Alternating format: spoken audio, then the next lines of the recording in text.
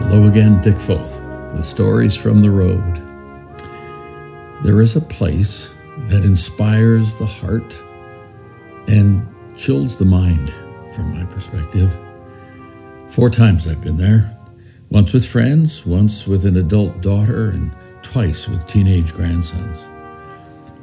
We stood there on beaches, those beaches of history in Normandy, France. Not French names, but names like Utah, Omaha, Juno, Gold, Sword. Those Normandy beaches speak to me. They're like pages in the book of world history that document one moment in time that was populated by what would later be called the Greatest Generation. On those pages, on those sandy pages, freedom was writ large, written in the lifeblood of thousands of young men. And as I've stood there those times, I try to imagine what it must have been like. One horrific day, 79 years ago this past week, June 6, 1944, the largest invasion force in the history of mankind. 160,000 young men on a 50-mile front, 11,000 planes, 5,000 ships and boats of all kinds. And as the sun set across the English Channel to the west that day, more than 4,000 of our young men and Western allies, and about the same of the enemy, would never see another sunrise, have dreams shattered by bullets and mines, family bloodlines ended.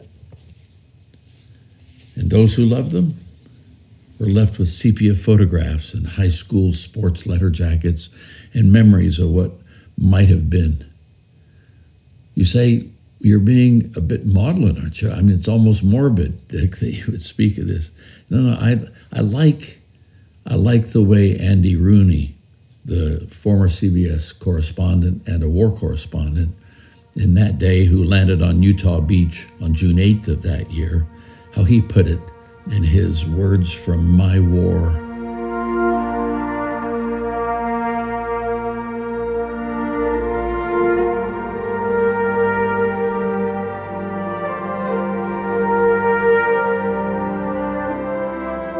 There have only been a handful of days since the beginning of time on which the direction the world was taking had been changed for the better in one 24-hour period by an act of man. June 6, 1944 was one of them. What the Americans, the British, and the Canadians were trying to do was get back a whole continent that had been taken from its rightful owners and whose citizens had been taken captive by Adolf Hitler's German army. It was one of the most monumentally unselfish things that one group of people ever did for another. Monumentally unselfish things. Sounds like what we've been talking about these last weeks. Sounds like love to me. Well, when you walk through the American cemetery overlooking Omaha Beach, some of you know the opening scene from Saving Private Ryan, that cemetery. Its geometric patterns, hundreds of precise rows of crosses or stars of David, and every now and again, these words on a cross. Here rests in honored glory a comrade in arms, known but to God. Someone unable to be identified by name, but singularly as a comrade in the battle,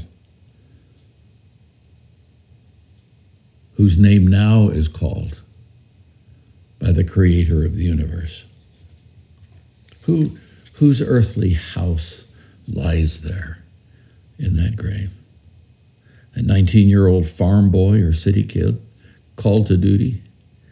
Whether articulated or not, whether it was said this way or not, I believe that young man died loving freedom and fighting for it. Fighting for the freedom to speak, to gather, to worship, to create, freedom not to be afraid, or the freedom to love, highest calling. There are words of Jesus of Nazareth that are dear to my heart, that he spoke at the end of his earthly life. And this is how he defines love. Greater love has no one than this, to lay down one's life for one's friends. Many veterans of foreign wars have said this over the years, that I wasn't fighting for flag and country, as great as that might be, but I was fighting for the ones who were beside me, for my buddies and for my friends. War is a huge, overwhelming thing. Love is a particular thing. We are free because of young men like that, in that place, on that day, and I am so grateful. We close Stories from the Road this day by paying them tribute. I, for one, want to live worthy of their sacrifice.